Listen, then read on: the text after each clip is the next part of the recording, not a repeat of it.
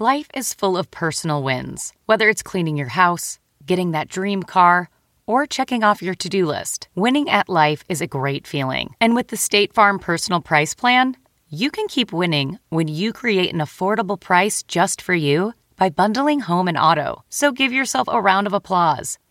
Talk to a State Farm agent today to learn how you can bundle and save with the Personal Price Plan. Like a good neighbor, State Farm is there. Prices are based on rating plans that vary by state. Coverage options are selected by the customer. Availability, amount of discounts and savings, and eligibility vary by state. Since 2013, Bombas has donated over 100 million socks, underwear, and T-shirts to those facing homelessness. If we counted those on air, this ad would last over 1,157 days. But if we counted the time it takes to make a donation possible, it would take just a few clicks. Because every time you make a purchase, Bombas donates an item to someone who needs it. Go to bombas.com/Wondery and use code Wondery for 20% off your first purchase. That's bombas.com/Wondery, code Wondery. Welcome to the ID10T podcast, number 1068. Can you hear the dog barking? Oh, he was woofing a second ago. Oh, do you hear that? That's my wife's trying to talk to him. Like, I'm about to take you out. Don't worry. She's having just a full-on conversation with the dog. This is what happens in quarantine. You just start having full-on conversations with your animals. Actually, to be fair, this is something that we do when there's not a quarantine. So, you know what? Why blame it on the quarantine? Just wanted to sound cool is all. But I hope you're doing well. And talk to your pets. Fuck, come on. Why not? Have full conversations with them. Have pet tea parties. Do masterpiece theater. Put on costumes. Record and then put it on TikTok, because that's what all the kids are doing. God damn it. I'm so close to... I was so opposed to TikTok for so long. But then... You know, there are a lot of people who are a lot older than I am who are doing it, and now I follow the elderly. Those are the trends that I go after. So I don't know, but I hope you're doing well. Let's talk about the ID10T community corkboard events at ID10T.com. There's still stuff going on. Like Corey, who writes, in March 2019, I launched North Beats Podcast, chatting with people behind electronic music. After my fourth open heart surgery 3 years ago, I got back into playing synthesizers. Side note, Corey, it sounds like you're okay, and I'm very glad you're okay. So, Corey goes on, I found a great community of artists with support who support each other and play shows together. I discovered a niche of interviewing my friends about the technology and perspectives they each have. I branched out to find guests that I personally don't know and have a mix of in-person and telecommunication interviews. I perpetually thirst for knowledge and learn from every interview. I work 40-plus hours a week at Safeway as a produce manager in San Francisco and don't have time and energy to produce episodes consistently, yet my listeners, a few, giving back to the synth community is a gratitude. Check out an episode sometime of North Beats Podcast, rate, review, and enjoy. So, Corey, this is fantastic that you're doing this. Everything that you've said about how at first you had friends on and then you've recently started branching out to find, that's exactly how I started this podcast. I was like, hey, I might run out of friends now after about a year, so I should probably start. And 10 years later, here we are. So this sounds fantastic. It's based on something you're incredibly passionate and knowledgeable about, and you're seeking more knowledge, and I just have all the respect in the world for it. So thank you so much, and also thank you for what you're doing, keeping the flow of produce going in a time where, you know, we can't... You used to take produce for granted. I don't know, I might go to the store and pick up. We can't do that anymore. It's very important. So what you're doing is very, very, very important to your community. So I thank you. I'm sure your community thanks you. Your podcast is called North Beats, and you're in San Francisco. I assume you're in North Beach, which I was just in like the 2 weeks before the quarantine. So I love San Francisco, and I send you love, appreciation, and praise and encouragement to keep doing what you're doing. Thank you so much. Events at ID10T.com for anyone else who wants to get your thing mentioned on the podcast. This episode is Vincent Cassel, who is an incredible French actor. You've seen Vincent Cassel. He's been in a lot of stuff. He usually plays a bad guy, which he embraces and loves. And he's in he's in France at the moment, and so we spoke a few weeks ago via video conferencing software, and he was great. It's been so interesting to talk to people in different countries, and I really hope this continues moving forward in the podcast once everything kind of normalizes and, kind of gets back to some semblance of a normal life, which it will. But I hope we continue to do these Zoomcasts. Vincent Cassel is in the most recent season of Westworld Season 3, which is available on HBO Go, HBO Now today. And then I believe HBO Max is launching May 27th. So there you go. You probably are already watching Westworld. If you're not, now's a good time. You got some time to watch some Westworld. This is the ID10T podcast number 1068 with the amazing French actor Vincent Cassel, who we now join in a pre-recorded fashion in France. Initiating ID10T protocol.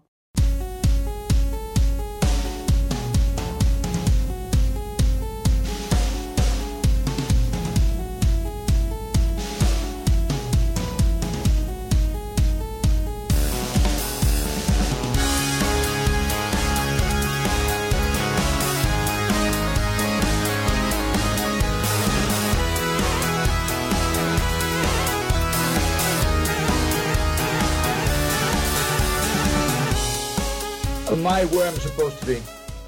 Yeah, I think you are. I don't think you dropped into a random podcast that was already recording. You are definitely in the right spot. How you doing? I'm good. Sorry for being late. Oh, you're fine. Hey, listen, man. There are far more important things in the world right now than, being exactly on time for a podcast. This is really not a big deal. This is a fun distraction that we're very lucky that we get to do. So it's totally fine. Yeah. Are you in France at the moment?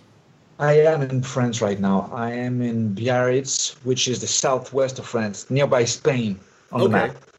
And I don't want to linger too much about everything that's going on. I think this will be a nice distraction for people. But are you okay? How's your area for Americans that don't know what specifically is going on in France? Well, everything is blocked, as in many places in the world. We are stuck, at home, and so we don't go out, and everybody respects that. I would say 99.9% the people respect that. So hopefully, like in a month, we're supposed to be able to get out on the street again, slowly but surely. But personally, nobody's sick around. In this region in particular, it wasn't hit so hard. It was more like the east on the other side. Okay. But we're all in the same boat. I know.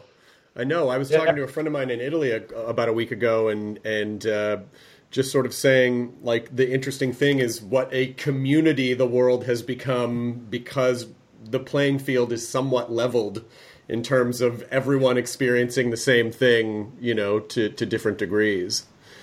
Right. Do you still live in Brazil a lot of the time? No, I don't live in Brazil anymore. I still have, everything over there, which is like alive somehow. Yeah. So I go often, but I became a French citizen again, like a year ago or so. What? Oh, so you were not a French citizen for a while, and you became a French citizen again? Yeah. And are they? What's the process? Where you go, okay, you know what? I know before, but can I have this back? No. Well, you cannot lose your French nationality ever. Okay. So I've always been French. It's just that you pay your taxes in a different country. Gotcha. That's the only difference. Okay. Okay, so it's not like you have to renounce it and then go, hey, I was just kidding before. Can I have this back? And they go, all right. Resident, I would say. Oh, gotcha. I was reading that you speak multiple languages. Is this true? You never know with Wikipedia. No, I do a little bit. I mean, but it's not such a big deal. First of all, when you're in France and so based in Europe, you don't have to because it's not like everybody does, but we have a tendency to learn, at least, Spanish or For some people, it will be German or Portuguese, in my case, Italian. But the other thing is that when you speak one or two Latin languages, I mean, it's already easy to learn another one. It's not that hard. It's not like if you jump from Chinese to Italian to Russian, right, which are totally different languages. So it's kind of a cheat, really.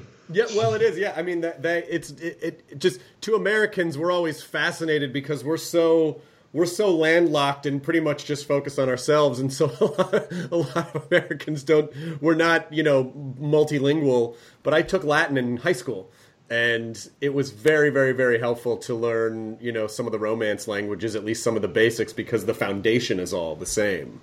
Yeah. You find things here and there, and it really helps. Yeah. The other thing that I realized about you is that you and I have the same birthday. Happy birthday, November 23rd. Exactly, the first day of the Sagittarius, by the way. Yes. What does that mean? What does first day of Sagittarius mean for us? Honestly, I don't know. It's I would say, well, it's a sign of fire, and I recognize myself in that, meaning that I need to do something all the time. Yep. Hyperactivity. I don't know if you suffer from this too. Oh my gosh, of course. Yeah, all right. There is a mild form of attention deficit disorder that I feel like there always needs to be some project. That's why I was wondering, because just sort of reading about all the different things that you do, it seems like you're someone that needs to stay very busy, or at least have to always be focused on something. I don't know if that's the case really, but if you always have to be focused on something and it's a different thing all the time, it means that you're never focused on anything, really. Right. So I would say I like to keep busy and I never get bored. Yeah, if you want to put it that way. Did you when you were young? Was it? I'm just sort of curious. Like, is your career kind of what you imagined? Because you legitimately are, one of the more successful performers in the world. And when you were young, did you have sort of a map for, like, if I at least achieve this, I will be happy. If I at least do that, I will be okay? I dreamt of being somehow working everywhere, like internationally. I never thought I would be in France. So that's what I've tried to do. And maybe that's one of the reasons why I wanted to learn other languages, is because I wanted to travel around. And, but yeah, I wanted to be the bad guy, and I ended up being the bad guy. So I guess I can't really complain, this is the kind of character that I was attracted to when I was a young actor, and that's the kind of performance that, bad guy, to make it short, because when you think about it, what happens with bad guys is that they don't mind carrying everything that we poor humans suffer in our daily life, and we don't want to express. This is everything, the bad guys can express everything we're trying to hide as people, even little things, it's so you carry the dirt in a way, and I think it's somehow pretty liberating. And to me, as a young actor and as a young man, watching those guys playing, like, I don't know, it could be like De Niro in Raging Bull, that kind of a loser, but magnificent in a way because so ruthless. Or I would think about like characters played by Marcello Mastroianni, weak and coward, but so charming, and all those characters, I think they're really interesting because they reflect reality more than anything else, really. Right. Yeah, and they're also more layered, and they're more complicated, and they tend to be more interesting. And they're more fun. And they're what? More fun to play. Yeah, they're more fun to play, I would imagine. Absolutely.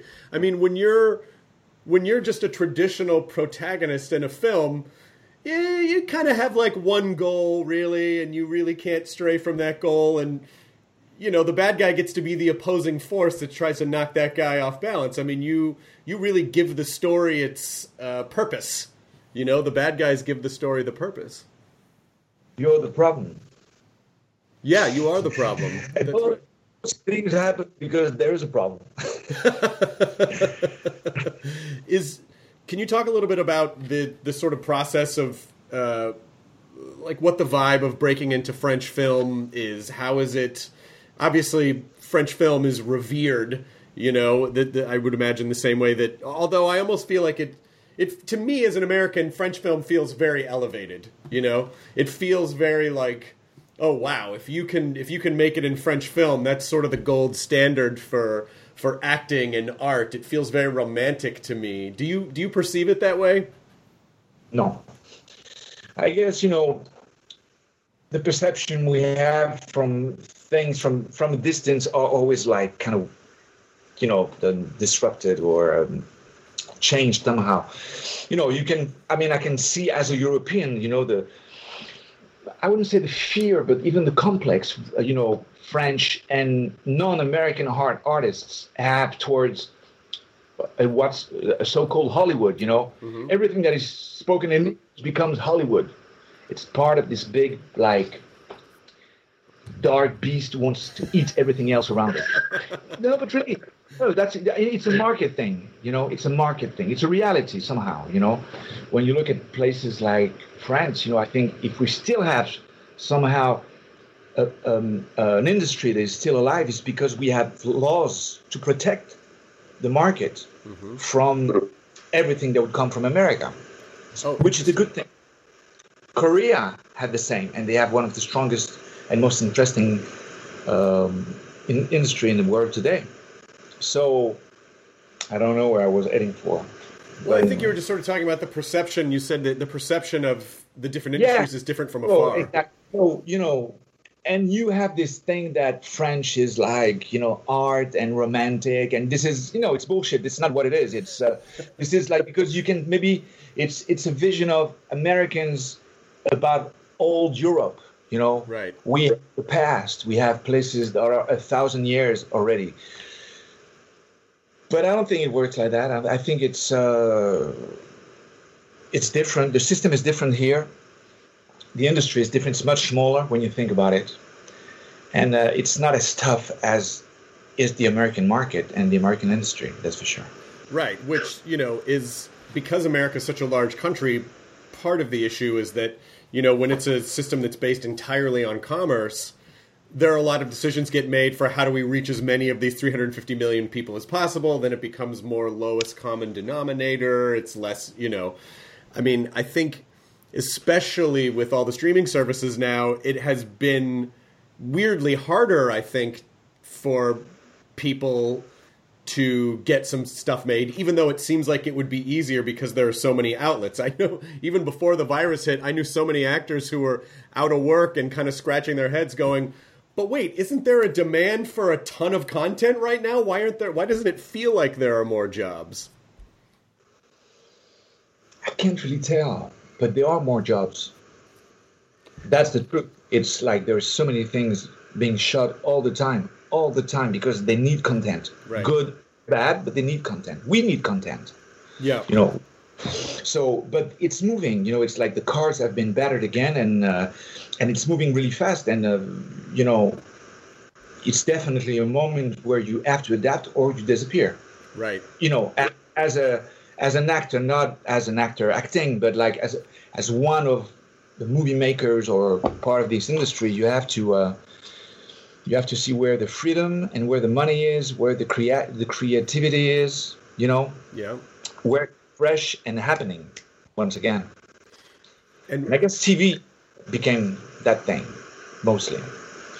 Yeah, TV absorbed a lot of the streaming services, and TV and a lot of cable channels absorbed what sort of used to be kind of independent film. Like it's now and now a lot of really amazing actors are doing limited series, like Westworld, is a perfect example of, having different, different people come in for a season at a time and doing something that's very cinematic, but stretched out over 6 or 8 episodes or 10 episodes as opposed. So they're just like really, really, really long movies. So is that one of the things that attracted you to Westworld?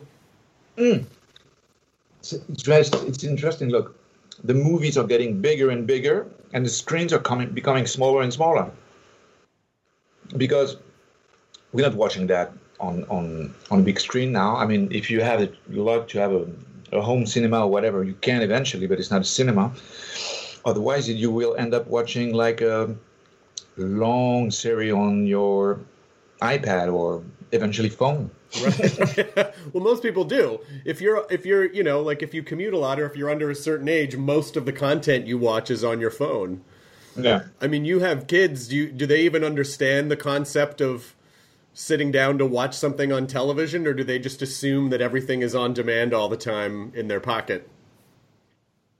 But they assume they know it is. Yeah. But anyway, I've been thinking like that for like a long time, really, and it's really a matter of size when you think about it. Right. You know, same content on any kind of screen. Yeah. The TV doesn't really exist. It became the computer with the, you know, the Apple TV behind or whatever box you have. You know, it's all, you know, with a mouth, and you have apps, and you know, it all looks the same. I mean, look, on any of your device now, you can have the same content on different platforms. Mm-hmm. You see, even on your phone. Yeah. Get it on Hulu and then on YouTube because it's been hacked or whatever. So it's what is cinema, what is television, what is, you know, it's just a screen. Where can you get it? When? Anytime. The closest screen, I guess. At a certain point, maybe we won't have any screens that we own anymore, you know? We'll just stop in front of the screen, it will be yours. Yeah, you'll just see whatever is on the content, some type of an augmented. It's on your what do you call it? Yeah, on you have the a little chip. Yeah, you have a chip, and whenever you go in front of a screen, it knows exactly what you want to watch. But that's I do think that convenience, though, can sort of be the enemy of art in a way.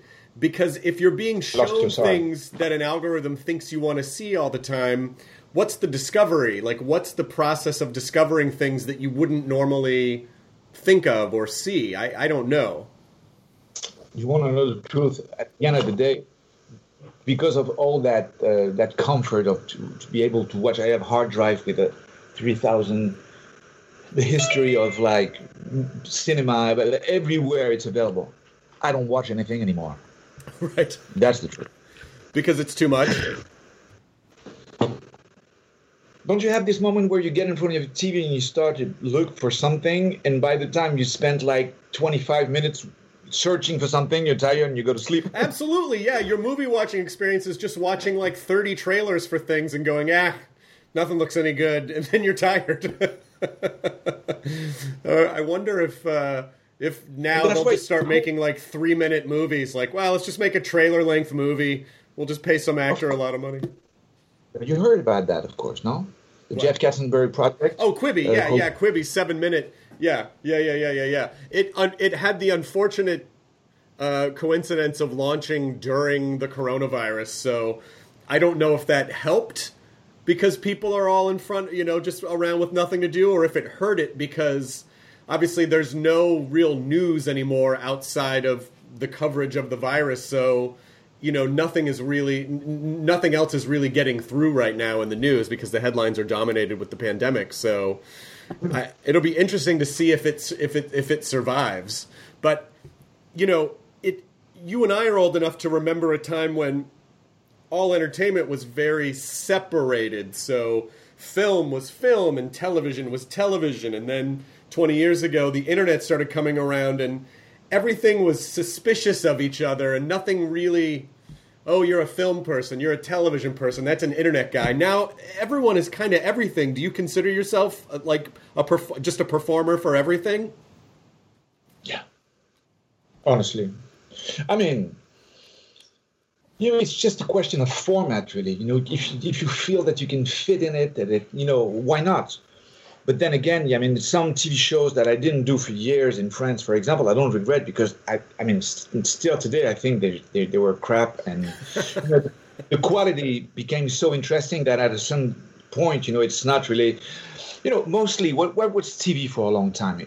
They didn't have enough money to make a good show. Right. That was, you know, and so everything had to be very close, always talking it, and it was more like on the rhythm and the lines and the comedy, but it looked cheap because there was no money, Now that changed, what's the difference with a movie, really? Right.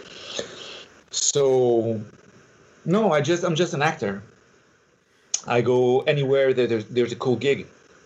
How do you decide what's a cool gig? Is it sort of is it a gut feeling? Is it like it's always a gut feeling. Because I always like to find out from people, like, when you pick cool thing after cool thing after cool thing, anyone can fall into something, but obviously when you can see the intention behind projects people are picking, and even sort of looking like, I enjoyed you, and you've done amazing films, and I also enjoyed you in Shrek, which was a fucking great movie. Like, so, Incredible. I think so.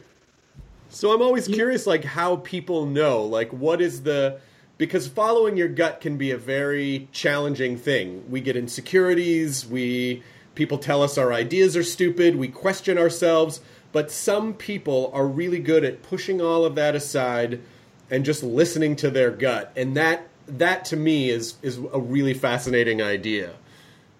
But I think, this is the only way to eventually do something that you see, if you choose everything because of your taste, then if you look back, what you did looks exactly like what you are, Right. Actually, if you only do job for money, for example, or for, let's say, bad reason, because you want to be close to somebody, or you want more fame in a cheap way, I would say, then when you look back and you say, oh my God, I did like a bunch of movies that I just can't stand, and that's the only thing we have, the actors. It's really a body of work after a point, after a certain point. Some people will recognize themselves in it, and some people won't, but at least, you're true to yourself. Yeah. But you have to know yourself to be true to yourself. You have to figure out what that is. I don't think you need to know yourself to be true to yourself. You need to be true to yourself. I'm talking like if I'm like, always true to myself and so straight, but that's not the case.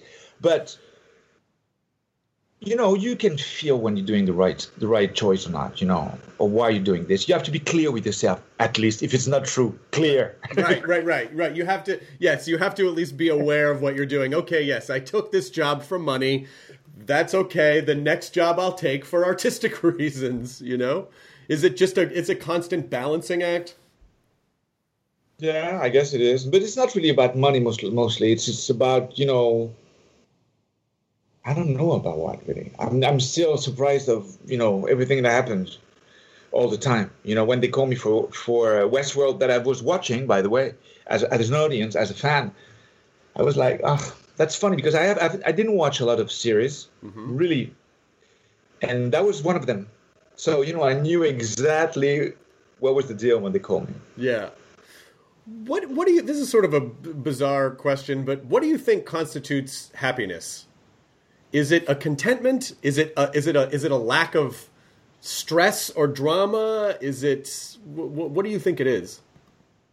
A lack of stress is already a lot. And actually, when you think about it, this coronavirus thing puts you in a position where, okay, everybody is losing money, everybody, mostly. But in the same time, look, we are not in a hurry anymore. And I know around me, people I know, I don't feel like that because I was pretty calm before this thing happened.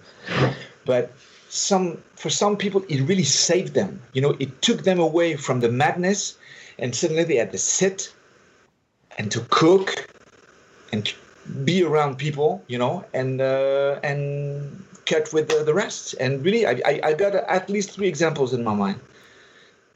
People that have been saved by the virus, I would say. That's really interesting, yeah, because it's in the midst of this really horrible thing, this is what we're left with, and we do not crave stillness. I think we constantly want to be in motion, maybe to be distracted or to sort of run from dealing with whatever it is that we're dealing with, not sitting with ourselves. And it's a shitty reason why we have to sit with ourselves, but I don't think having to be with yourself is in itself a horrible thing. I think it's a necessary thing, and to be reflective, like we need to sit and reflect from time to time. This is the comeback of Buddhism.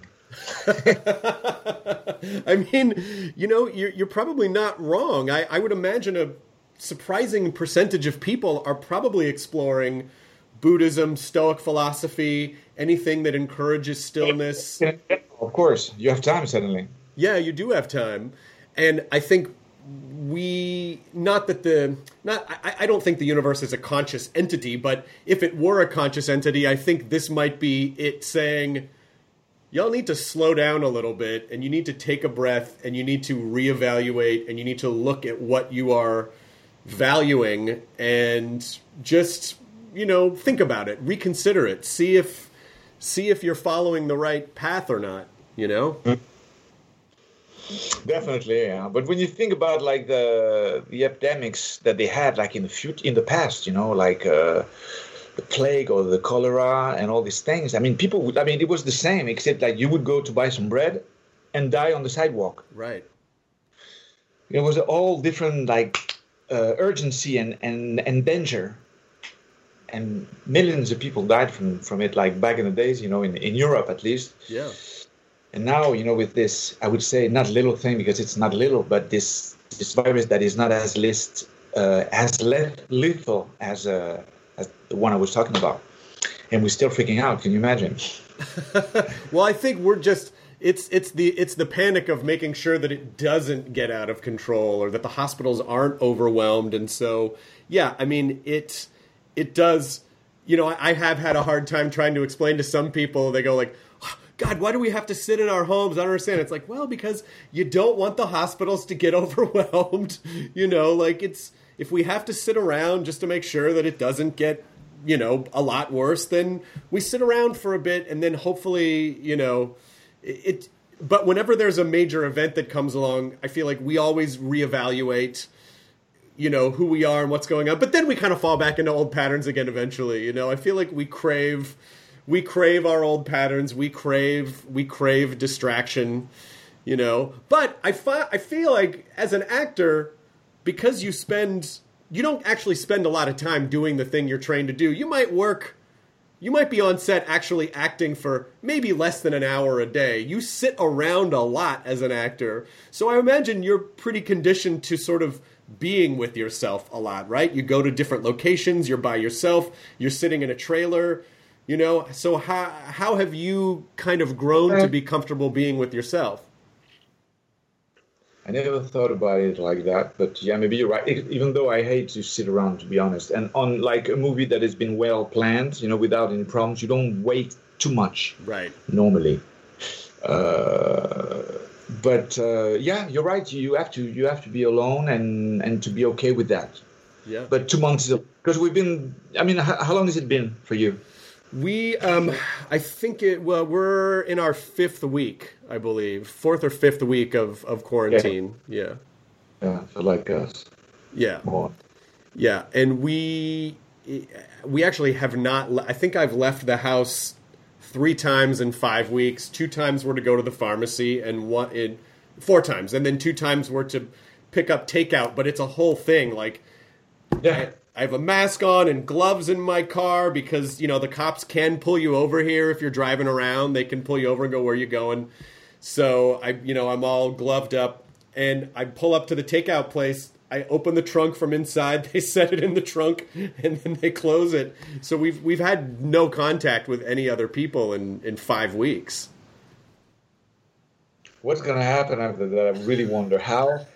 Well, the thing is that it's going to have to be progressive, But otherwise, I think people would just like freak out and go out and jump into clubs and kiss and whatever. Some will, yeah. Some will, and some are going to be really terrified. I think the post-traumatic stress of social distancing. I think a lot of people will actually be really afraid, because humans are kind of huggers, and I do stand-up comedy. I go do shows. I meet people after shows. We hug, take pictures, do high fives, I'm not a germaphobe, but I don't think that's something I'll be able to do for a while now, you know? I mean, that's the same thing in France. People kiss a lot. You know, everybody's like, mwah, mwah, mwah. This is over. I mean, it's like, hey, you know, it'll be a lot of air kisses from 6 feet. Mwah, mwah, yeah, that's for you. Mwah, mwah, that's for you. Yeah, that's for you. I mean, you know, for a species that relies on in real life interpersonal connection and touch and feel, and you know, it is. I think it will be more emotionally challenging than people realize, because we walk our dog outside. We avoid anyone. We just walk around our block. And I have a neighbor, and she kind of came forward to touch the dog, and I was like, no, you can't come close. Like, people are just, it's automatic. It's just part of our DNA. So I don't know what happens after all this. Or with film, you know, like, film is a business of like acting is a business of proximity. You're near people, you're touching people, the crew is packed in, there's a makeup artist on you, wardrobe is, you know, futzing with you. So what happens? I have no idea. Everything is blocked right now. We'll see. It's going to take a while before everything gets back in place, I think. Yeah. You know. This podcast is supported by FedEx. FedEx offers fast delivery, more visibility, simple returns, and weekend home delivery to 98% of the U.S. population on Saturday and 50% on Sunday. With FedEx, you get picture proof of delivery, ensuring you always know where your package is. Returns are simple with packageless and paperless returns. Plus, FedEx Ground is also faster to more locations than UPS Ground. See the FedEx service guide for delivery information. So, what are you waiting for? See what FedEx can do for your business. Absolutely, positively FedEx. This episode is brought in part to you by Audible, your go-to destination for thrilling audio entertainment. Whether you're looking for a hair-raising experience to enjoy while you're on the move, or eager to dive into sinister and shocking tales, Audible has an exclusive collection of thrillers from best-selling authors that will keep you on the edge of your seat. Like James Patterson's first audio-only thriller, The Coldest Case. Experience stories like never before, where every chilling detail is brought to life by captivating sound design. Plus, as an Audible member, choose one title a month to make yours forever. And now, new members can try Audible free for 30 days. Just visit audible.com/WonderyPod or text WonderyPod to 500-500. That's audible.com/WonderyPod or text WonderyPod to 500-500. Do you have like personal hobbies? Is there anything that you do kind of for yourself that you've been doing more of the past 5 weeks? No, actually, I love to be in the water. I'm a surfer. I love to be, actually, I even got involved with something incredibly cool that is called foil surfing. I don't know if you know what that is. No. Foil surfing. It's incredible. Check it out. You'll love it. What is it? And it's a board that has a wing underneath and a mass. And so the minute you take a little bit of speed, you start to fly above the water. Oh, yeah. I've seen that. I didn't know that's what that was called. Yeah. I have seen that. Yeah. And right now, I mean, you're not allowed to get in the water here. I don't know about America, but here you can't even get close to the beach. Yeah, they had to close the beaches after the first week of quarantine because everyone just treated it like spring break, you know? So, like, the beaches were packed the first week of quarantine, and then the mayor of LA came out and said, guys, this is not a vacation. Beaches are closed. So technically you can't, you really can't go to the beach now. You can't surf and all that. But anyway, so, yeah, you know, I play a bit of the guitar. I do, like, garden stuff. What do I do? I read. I watch movies that I've watched before, you know. Do you still practice martial arts? No. And I take care of my kids. That's the good thing, you know, is that you get to spend a lot of time with your kids. And so that's really, really enjoyable, I have to say. I do wonder how kids are going to view this time. You know, like, it'll be a weird thing in their past that in like 10 or 20 years, they'll go like, yeah, there was a period of a few months where my parents were around a lot. You know, I mean, I think the kids will probably, it must be a lot different from their point of view. Of course, yeah, it'll be a memory. And plus, we never went through anything like that in our lives. Right. You know, even the eldest don't have that memory of being like, you know. I mean, they talk about the war for the one that we're around, you know, and there's still some talking about the Second World War, huh? Right. You know, and that was the big thing in Europe. But otherwise, a noticeable event. I don't think there's anything here, at least, you know. Yeah. You had 9/11.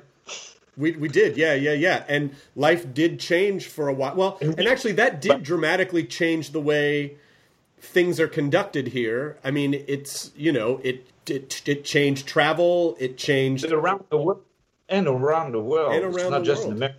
Yeah, around the world, the way that security is done, and I was in New York when it happened, and so I lived there at the time, and so there was a long period of time where the air felt different. You could just feel it in the air. People were generally nicer to each other. People were generally more.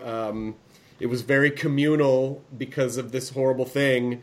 But then, you know, after a few years, then people just kind of slide back into their old patterns. They're kind of in their own bubbles again. They're not as, you know, it's not as much holding no, you go after you know, like that does melt away after a couple of years. And, you know, then a little virus and then we're back in business. Now we're all back paying attention to each other again. But, you know, it's just unfortunate that it takes tragic events for people to remember humanity, to remember other people. It's just so, especially with devices, it's so easy to just get trapped in our own world, in our own heads, in our own selfish bubbles, you know? Can I ask you a technical question? Yeah. This is live or this is we are live right now? No, this isn't live. We're just recording this. I wasn't really sure. I was like, it's really relaxed. Well, I do a live television show on Sunday nights. I love live television. I love live broadcasts because you just can't second guess it. It's like whatever happens. And there's a little bit of a... Yeah. Have you ever done live TV or anything before? Like not a talk show, but like real live, anything live? Oh, no. There's a real exhilaration to it, you know, but... you know, a podcast is just a long conversation, and it's one of the reasons why I've liked doing them for so long, because I get to meet people like yourself that I've been watching for years, that I think are really cool, and then it's just like a conversation. Like we met at a cafe, and I'm like, oh, Vincent, he seems nice. Let's get to know each other.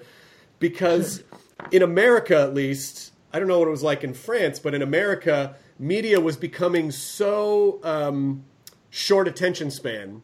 Sound bites, you know, like you've done a million junkets, you know, it's like you get the same 5 questions.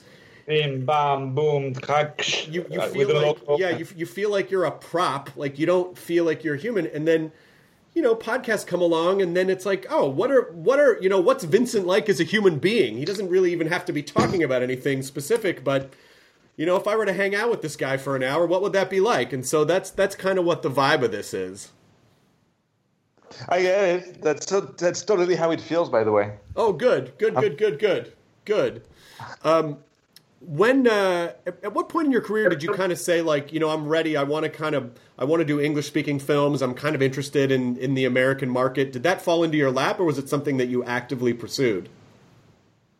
Well, I never really thought about it like that, but let's say I would, as I was saying, you know, I never thought about myself like, I never thought I could fit in the French industry, to be honest, because I grew up on an American culture mostly. You know, my mother lived in New York, so I was there pretty early, and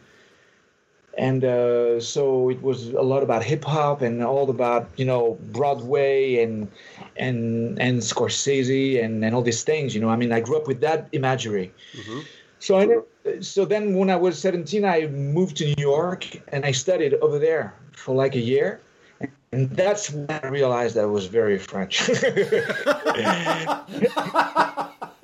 That's so fascinating that it took a different culture reflecting back at you to make you realize, like, oh, actually, yeah, I do identify as French. see what I would miss. And I was dreaming of New York. I mean, I was a total New York freak for years. I mean, I would like be excited to get into the plane because I would go to the Roxy. I would go to the Danceteria and all those clubs. You know, it was really, really strong. The end of the 80s and the beginning of the 90s in New York was so crazy. You know, it was like the center of everything I liked, really. Yeah. You know. But then being there 24/7, I realized that I missed my little village called Paris, because the vibe is different. You know, the minute you get into Paris, you will hear like the bells of the fucking church. Yep. You know, and then some birds, and it's a different vibe. It's not as, but we're slower. You know, the thing is that things take longer time to happen because we overthink everything. You know, the country of America and Brazil, which are very young countries where things happen much more on the moment. You know, you know, and I'm European and I'm Parisian. I have to say, with everything that comes. You've also had the luxury of being able to live in different cultures, like to be immersed in different cultures. Totally. And I think it's a wonderful thing because that's how I understood my country. It's traveling around.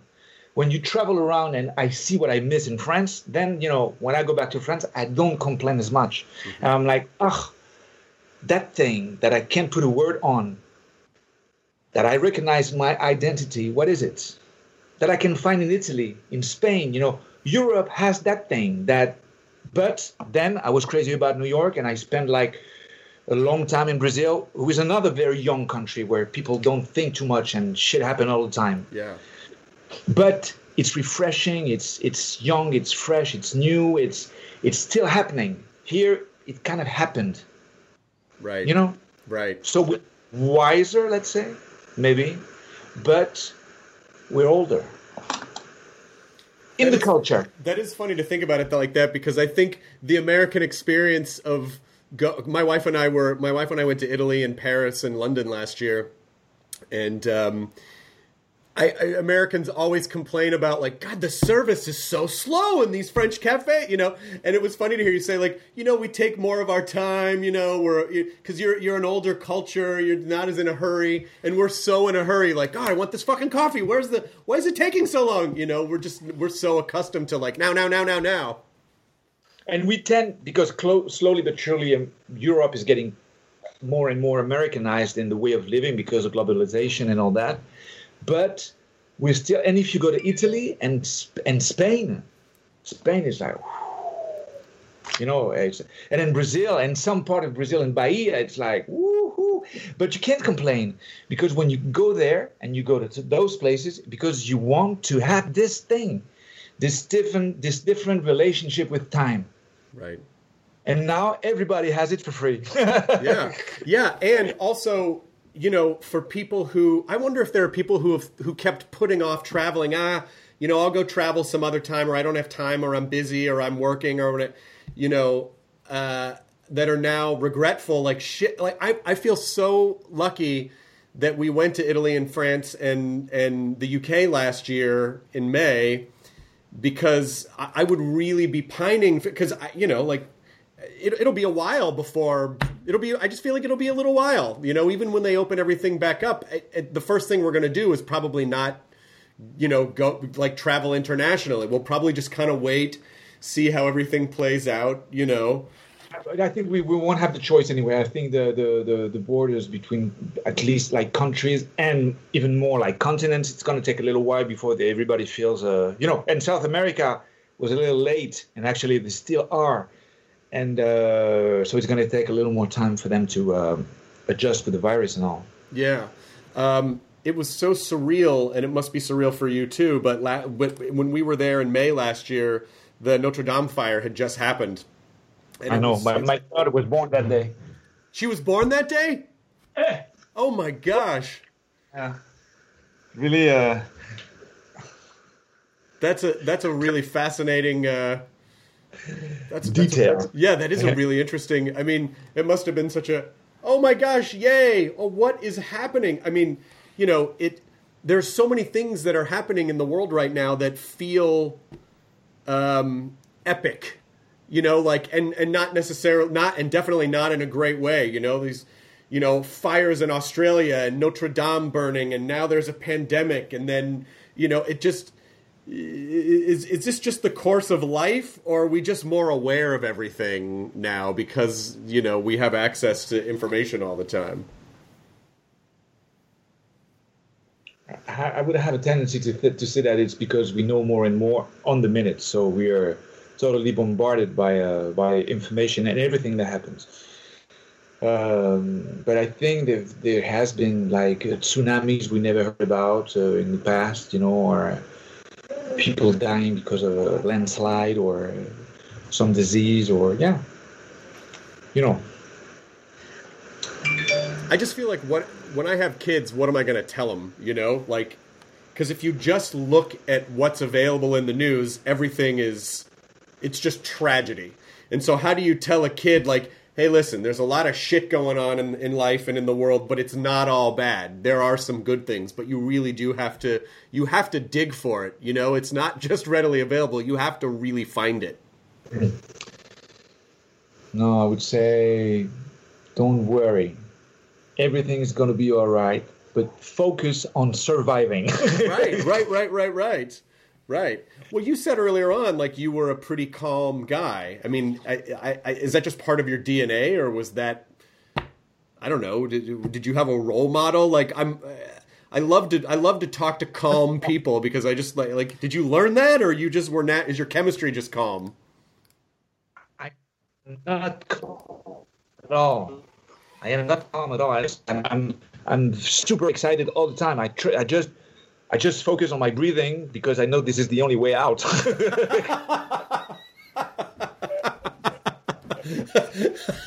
As someone who meditates, I know exactly what you're talking about. It's really hard to do sometimes. Yes, it is. But no, I'm not calm at all. I'm actually, the Sagittarius, a lot of fire, and so you have to canalize it somehow. Yeah. Yeah. Are you writing? Is there anything else that you're working on at the moment, or you're just taking this time off? No, right now I'm taking care of my kids. I got 3 girls, and they're here with me, so I'm cooking mostly, and doing shit with them. So. Are you homeschooling at all? Are you having to? Because I have some friends who are parents who are like now have become teachers to their kids. Of course, that's what we do. That's what we do. So it's you don't. I mean, it's not like I get bored at any time. Right. And what advice do you have for people who are like yourself, like me, like people who constantly have to be doing stuff and feel like I don't know what to do without the world to access? I'm kind of going crazy. Would you just say to them, like, well, just breathe, or pick up a hobby, or focus on something else? Like, what's your advice for people who are hyperactive? Well, pick a hobby. I mean, a hobby is very superficial, just the word. It's like, do something where you have fun doing it, whatever, really.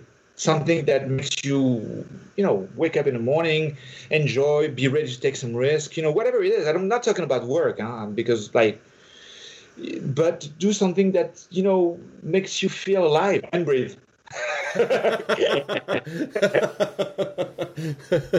And for you, that's foil surfing when you're able to do it.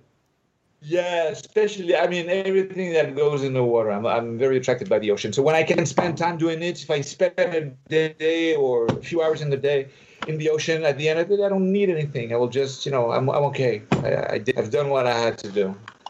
Ready to pop the question? The jewelers at BlueNile.com have got sparkle down to a science with beautiful lab-grown diamonds worthy of your most brilliant moments. Their lab-grown diamonds are independently graded and guaranteed identical to natural diamonds, and they're ready to ship to your door. Go to BlueNile.com and use promo code AUDIO to get $50 off your purchase of $500 or more. That's code AUDIO at BlueNile.com for $50 off. BlueNile.com, code AUDIO.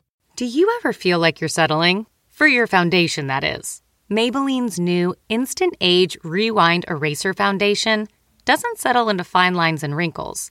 With SPF 20 and moisturizing Pro Vitamin B5, this foundation not only provides medium coverage and a natural finish, but also protects and nourishes your skin. And the best part? The blurring sponge tip applicator makes application a breeze. Say goodbye to cakey, uneven foundation and hello to a flawless, radiant complexion. Try our new foundation today and see the difference for yourself at Amazon.com/Instant Eraser Foundation.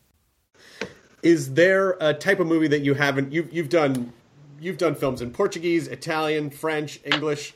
Is there anything that you haven't conquered yet that you still? Is there like a big goal in mind? Like someday I really want to do that. I don't have that. Honestly, I don't. I never had it. I never had this goal. I always worked. I never tried to make money. I wasn't rich, but I was making money. I was one of my richest friends. You know, doing like shitty jobs. I always, had enough to live, and so I never thought about like I want to do this character. I want to work this. I want to get this prize. Or it's really about like honestly, we were talking about the choices. Yes, of course you do good choices, but never forget that you only choose in what has been proposed to you. Right. Think about it. So it's always a game of like, what do you do? How do you play your cards, really? How do you play your cards? That's what it is, because sometimes, they can call you for something and you're like on paper, it's like, but the opportunity is kind of cool. What can I do with it? Mm-hmm. How juggle it off, and manage to make a $1 out of 50 cents. Well, I've never really heard that approach before because, listen, America, I don't know America's very much a self-help society. There's a lot of like realizing your goals. I mean, I tell people all the time, write down goals if you want to, use them as a roadmap. But hearing you say like, I don't think about goals. You're sort of just in the moment. You just kind of find things that you like to do in the moment. And that's really interesting and attractive to me because if you're always thinking about the future, then you're not really focusing on the present, or you're not living in the present. You're not experiencing the present because you're always thinking ahead.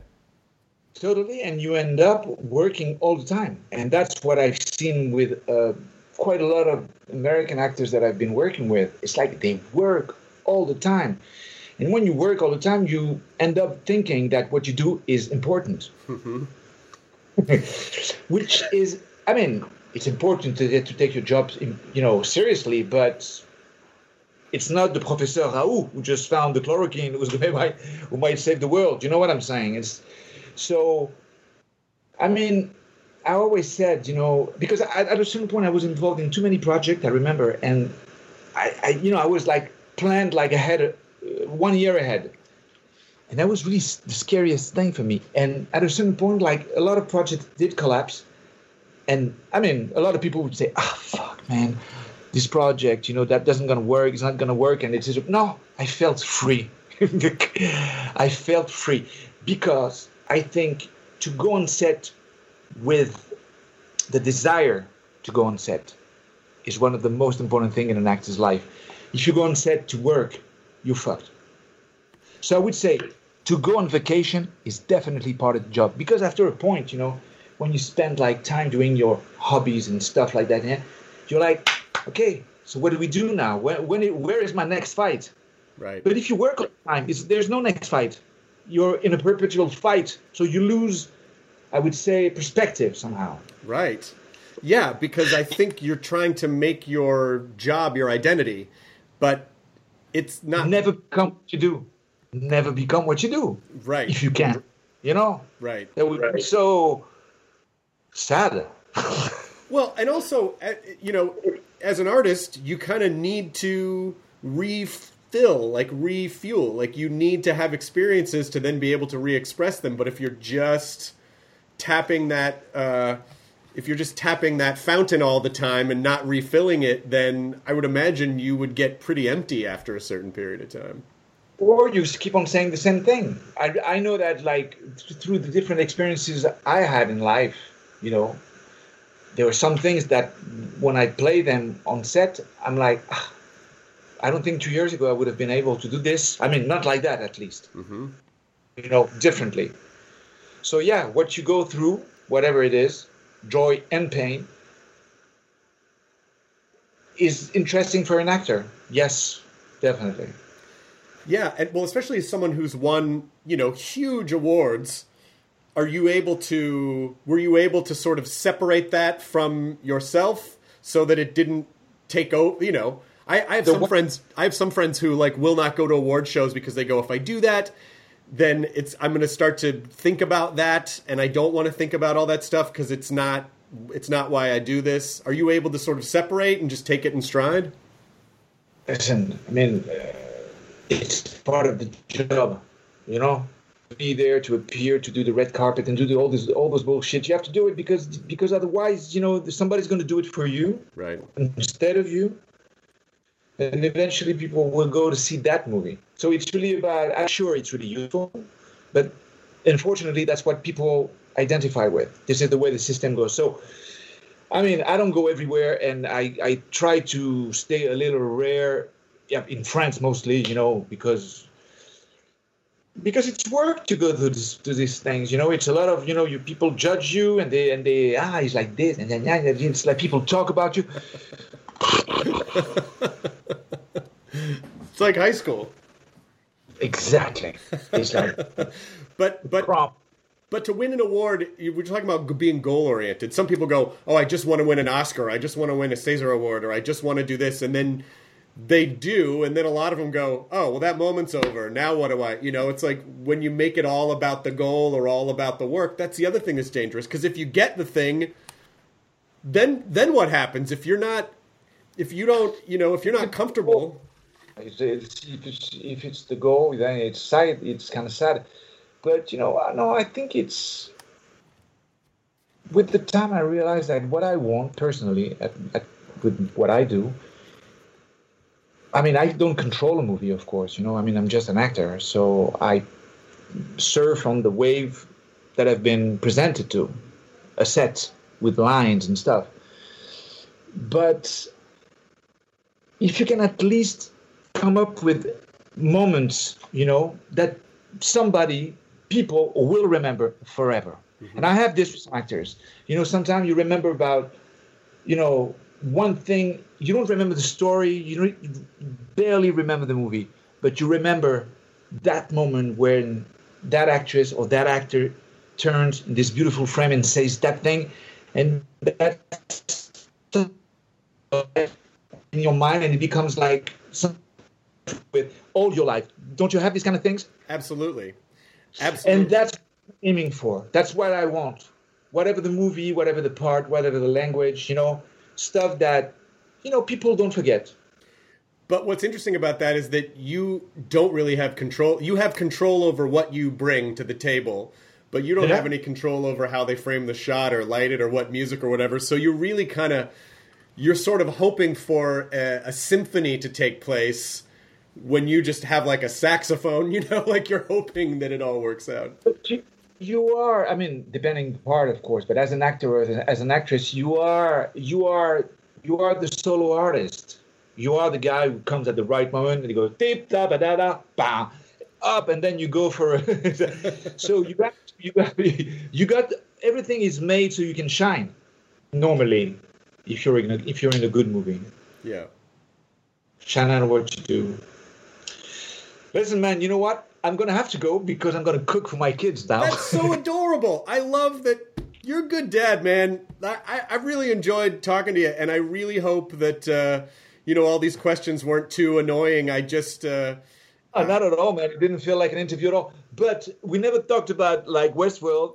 Everyone knows Westworld, and I'm going to record a thing at the beginning that says "Watch Westworld," and people are watching it anyway. But I'll remind them that you're in Westworld. And that's okay. Anything else you do? Is there anything else that's coming out that you have that you want to plug? Let me think about it. I have a tendency to forget everything I just did. Do I have anything in the box? No, I think the last thing I shot was this. Okay. No, I have another. No, actually, no. I have a movie in a box in France. I don't know the international title though. And then lastly, what are you making for dinner? You know what? I don't know yet, and that's why I'm gonna have to hurry. I have a lot of different stuff. You know, I got like veal, I got fish, I got rice, I got pasta, and so normally I open and I'm like, okay, tonight it's gonna be like, and then I get crazy and I just come up with something. Live in the moment, cook in the moment. I will close this by saying that I only know how to say one thing in French, which is what I said everywhere I went in Paris, which was désolé, je ne parle pas français, je suis un Américain stupide. That's all I know how to say. You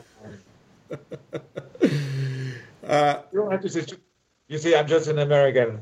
Anyway, okay. Yeah, we'll give them a pass on this one. They don't speak a lot of languages. We gotta let them go. How do we say? I usually end the podcast by saying "enjoy your burrito." It means enjoy your present as it's happening. How do I say "enjoy your burrito" in French? Kiffe ton burrito. Perfect. Thank you, Vincent. Kiffe ton burrito. Kiffe ton burrito. Ouais. Merci. Au revoir. Have a beautiful evening. Thank you so much, Vincent. It was a pleasure talking to you. For that moment. Cheers. Thank Bye-bye. you. The end. Bye. ID10T scanning complete. Enjoy your burrito. For more than 2 centuries, the White House has been the stage for some of the most dramatic scenes in American history. Inspired by the hit podcast American History Tellers, Wondery and William Morrow present the new book, The Hidden History of the White House. Each chapter will bring you inside the fierce power struggles, the world-altering decisions, and shocking scandals that have shaped our nation. You'll be there when the very foundations of the White House are laid in 1792, and you'll watch as the British burn it down in 1814. Then you'll hear the intimate conversations between FDR and Winston Churchill as they make plans to defeat Nazi forces in 1941. And you'll be in the Situation Room when President Barack Obama approves the raid to bring down the most infamous terrorist in American history. Pre-order The Hidden History of the White House now in hardcover or digital editions wherever you get your books.